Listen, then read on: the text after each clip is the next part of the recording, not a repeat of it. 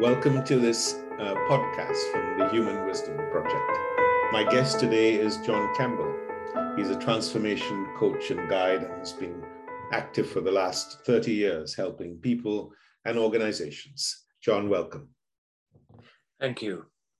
Today we're going to explore a really interesting question, which is, how do we human beings make decisions? Or how does the human mind make decisions? Maybe the first question is, what lies behind the decision making? So what are the drivers which create the situations in which we A, need to make decisions, and B, then go about doing it? Yes. We don't even, it's an automatic process that's for most of us, isn't it? And I guess the first driver in our thinking that is behind the decisions we make is on what's important to a particular person, or values, as you might call it, in other words. Yeah. Can you think of an example? Oh, absolutely. So from my own background, my father instilled on me a huge need to be self-reliant. Yes. Even to the point that if he and I were going out for the day to do something of good father-son bonding, he would make sure that I got all my stuff ready. Yes. And if I didn't, I had to live with the consequences with it. Mm. So self-reliance was something that became inbred in the way that I believed I had to live my life. Yes. And I have to say, for 90% of the time, it's been really useful. But inevitably overused or in the wrong context, it has occasionally got me in trouble. Yes. For others, it's a sense of social justice, for example. Some people have a very strong sense of social justice and won't buy things that are made with slave labor, or won't, or they might say, well, I believe in the environment, so I'm not going to fly anywhere for my holiday. So, so there are internal convictions that we have that drive decision-making. And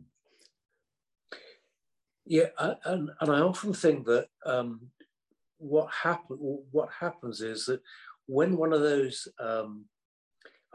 whether it's a principle or a value or whatever, it doesn't really matter what we call it, when one of those things that is so important to us is threatened, what then tends to happen is we then tend to act irrationally, because if something is threatened, we go into a defensive mode. Yes. And try to protect ourselves. And the decision making that then emerges from that can be irrational. Yes. And so the kind of thing I'm thinking of would be that if something's really important and somebody threatens it, I might say something to the person who's threatened it that could then destroy the relationship. Yes. So I could overreact. Yes, someone is trying to give you a helping hand, and you might just shout at them, saying, because being self-reliant is so important for you. You see what I mean? Absolutely right. And that goes back to the self-reliance thing, that if you offer me help, I'm almost certainly going to say, no, I'm fine. Yes. But actually, in so doing, by reacting that way, A, I'm not helping myself, and B, I'm depriving you an opportunity to do something that's important to you as well. So, if I responded differently, it could have been a win-win for both of us. Yes. But my irrational response has deprived us both of that possibility. So what you've highlighted is something important, that we're not saying any of these drivers are right or wrong, but we're saying they're operating unconsciously. And by making the unconscious conscious, becoming aware of them, we can then respond to each situation based on the needs of the situation, and with intelligence, with wisdom, and so on. Absolutely. Yeah, that makes a lot of sense. The other driver is our self-interest. Now, people don't like to use that word because they equate it with being selfish, and they don't like to think of themselves as selfish. But actually, the human mind at its core operates from self-interest without being aware of it. And it affects us in so many ways and drives our decision-making too. Can you think of an example? Well, before I go into an example, I would kind of like to offer us maybe a slightly different framework for that, but it's the same topic, absolutely. Yes. I think we operate from, in the self-interest space, we operate from one of three basic fears. So one is a fear that I don't have enough.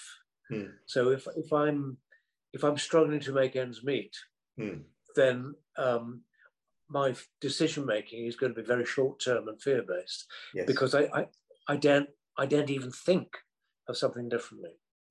Yes. Another fear, I think, is of not being loved enough, that I'm not being recognized and valued and respected enough, and so that feeds into our sense of belonging. And if I feel I don't belong, then I'm human beings being social animals. I'm going to be desperate to try and fill that. And then the third one, which probably feeds more closely to the self-interest bit, is I'm not good enough. And I think as a driver for much of our decision making, many people carry this thing around that says I'm not good enough. Yes. And that may be because we've been trying to please a parent, or a partner, or a boss even. Yes. But our desire to be shown to be good enough, I think, is really very strong. So the self-interest piece, I think, maps very closely into those three fears. Yes. But I find it quite useful to look at it from a basis of fear-based decision-making as opposed to love-based decision-making. So you've brought up something really interesting, which is that we all carry with us these unconscious fears we're not aware of, which drive our decision-making. So let's take the three examples you mentioned. So my fear of not having enough, for example, might make me do a job that I don't love, but it makes the money, you know? Absolutely. Or it might make me continue in a job that I really don't like, but my fear of uncertainty, insecurity, I'll carry on in that job. Or the fear of not being loved enough, or of being lonely. Yes, absolutely. The fear of being lonely is so deep-seated in human beings. It drives us to socialize and drives us to, which is nothing wrong, by the way, but it might make you cling on in relationships or groups or friendships which no longer serve your needs, but your fear of loneliness keeps you there. Absolutely. Or drives you to make decisions that may not be in your best interest. And lastly, the fear of not being good enough, as you said, may make you not even try things. You may not think you're good enough, so you may not seek a partner. You might think, oh, nobody's going to love me. Or you may not try for the next promotion or for another type of job because you think, oh, and so on. You see what I mean? Oh, absolutely. So just becoming aware of the many unconscious fears that operate in the background can help illuminate them and make us make better decisions, if you like. But coming back to self-interest, which you're right, ties in with all this. But for example, we have many emotional needs which we look to others to meet. So wherever my emotional needs are being met, For example, the need to be important. Yep. It's operating in the background. I'm not aware of it. Yep. But it's what will push us in organizations to have the biggest office and, to have the biggest car or most expensive car in the parking lot or whatever it might be. Yep. Yes. Yeah. Or to be close to the boss and so on. What about our need for pleasure, John? How does that drive our various decisions? We, as human beings, we seem to either drift towards or gravitate towards those things that are pleasurable. It's sort of part of the human condition. Yes. that takes us in that direction. Yes. And sometimes that can blind us to the impact of making a decision that's been made on a basis of I'm pleasure seeking. Or I can think of all the impulse buying that occurs. You may go to a shop or a supermarket for one item, you come back with 3 others that you really didn't want before you went in there, So the need for pleasure operates in the background. And again, it's not wrong, it's a beautiful thing, but just being aware of it allows us to make much more intelligent, wise decisions. So do you think all these things emerge from a general sense of lack that we have inside us?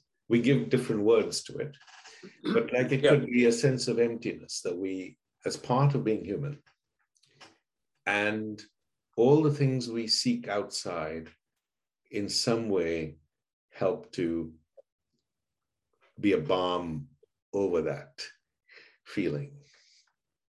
Whether it's seeking validation, seeking pleasure, seeking importance, seeking whatever it is we're seeking, in the end, it's to cover over that ache of emptiness or unrestlessness that we carry with us inside. Yes, I think it is. And so I guess one of the challenges in our human journey is to be able to recognize that and overcome that as a drive and replace it with a different drive. So instead of a drive of scarcity and not enough or whatever, into one of abundance, where I am okay, there is enough, and I am enough. Yes. And then, by the way, none of these things are right or wrong. We're just saying become aware of them so that you can make rational, intelligent decisions for yourself. That's all. Yes. But it brings me then to the last, but perhaps the most important influence on our decision-making, which is our unconscious conditioning, all our influences from the past. Yes, absolutely. I mean, as parents, we think our children should be the mirror image of ourselves. That this is how, we don't say that consciously, and we're not even aware of it, but everything we tell them is because we think they should do things the way we did them in the past.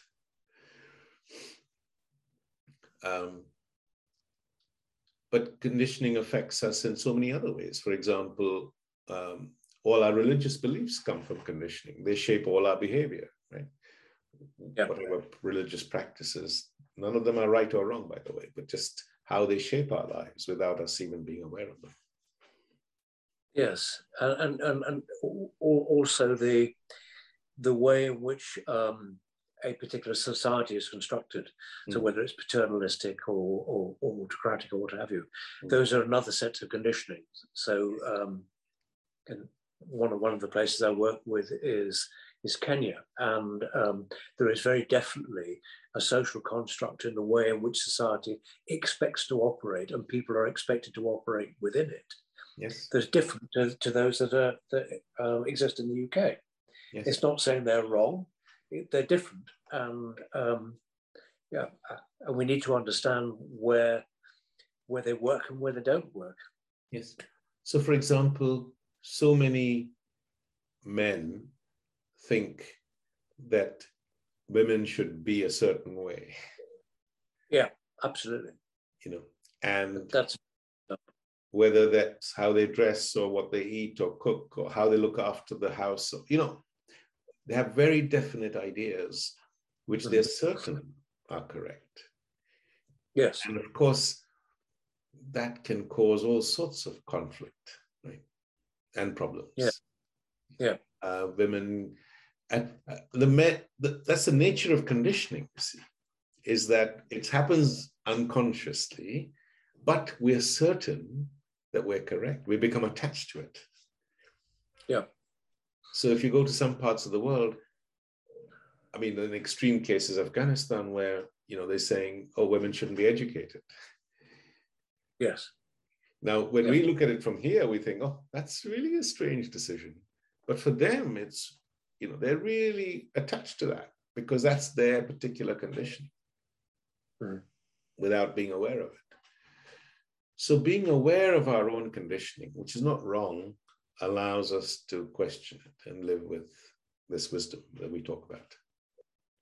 But our conditioning also, in terms of, it affects our behavior in other ways. For example, if you've been abused in childhood yourself, you're much more likely to abuse others. That's just the statistics point to that. Yeah.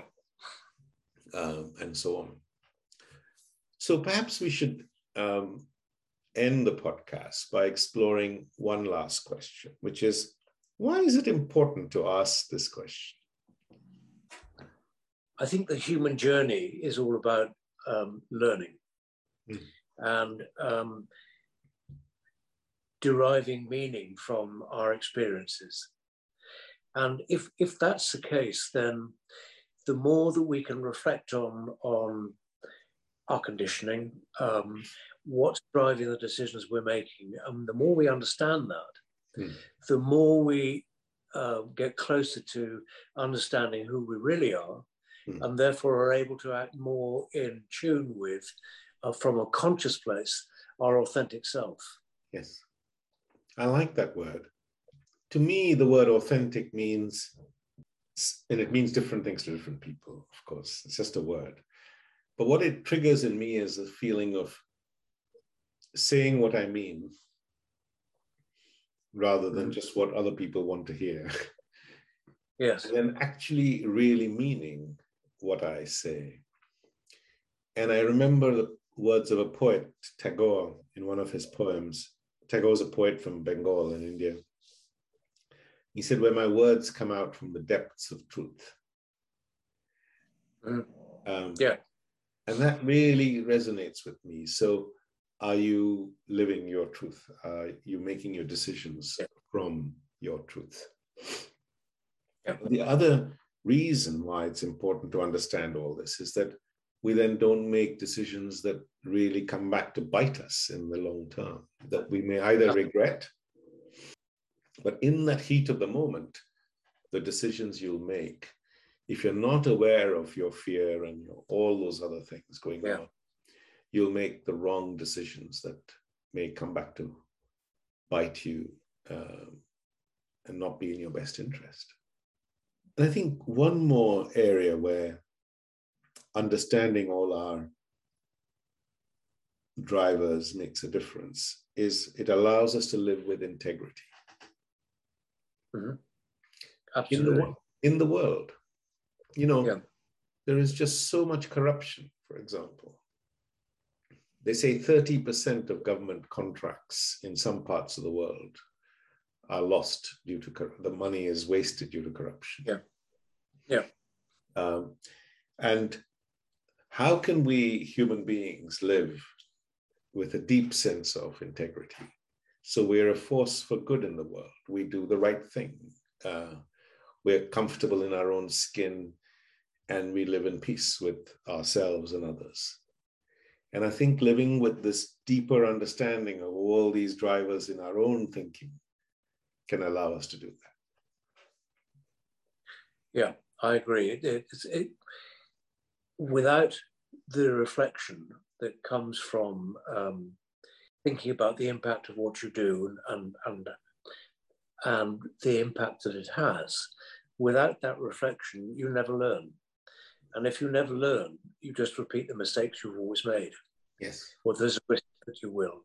Yes. So I agree entirely that this process of beginning to understand more and more about who you really are enables you to live from an authentic place and demonstrate that through behavior that demonstrates our integrity. Yes. So a practical tip to anyone making a decision could be just pause, right? Yeah. Breathe, and ask yourself one simple question. What's going on in my thinking right now that's shaping my thinking around making this decision? Yes. Is this the authentic or the right thing to do? And then that suddenly makes you aware of all of these things in your soup, in the back room of your thinking. Once you become aware of them, then you can make, for you, the right decisions. Yes. One of the triggers to that might be to enable you to get into that space of, whoa, what's going on here, is that we usually have a visceral reaction to something that is requiring us to make a challenging decision. And we need to listen to that visceral reaction to create the space to say, oh, okay, what's going on here? Why am I thinking of reacting in this way? Is it appropriate? Is it the best decision for me and for the world before I actually make it? Yes. It's that moment when we go, whoa, what's going on here? Yes, yes. That we use that to create this space to reflect and ask ourselves the deeper questions. Well, thank you for that. I think it's been a really illuminating conversation, as always. So thank you very much for listening. If you'd like to find out more about any of the points that we've discussed in the podcast today, please visit our website, humanwisdom.me. Thank you for listening.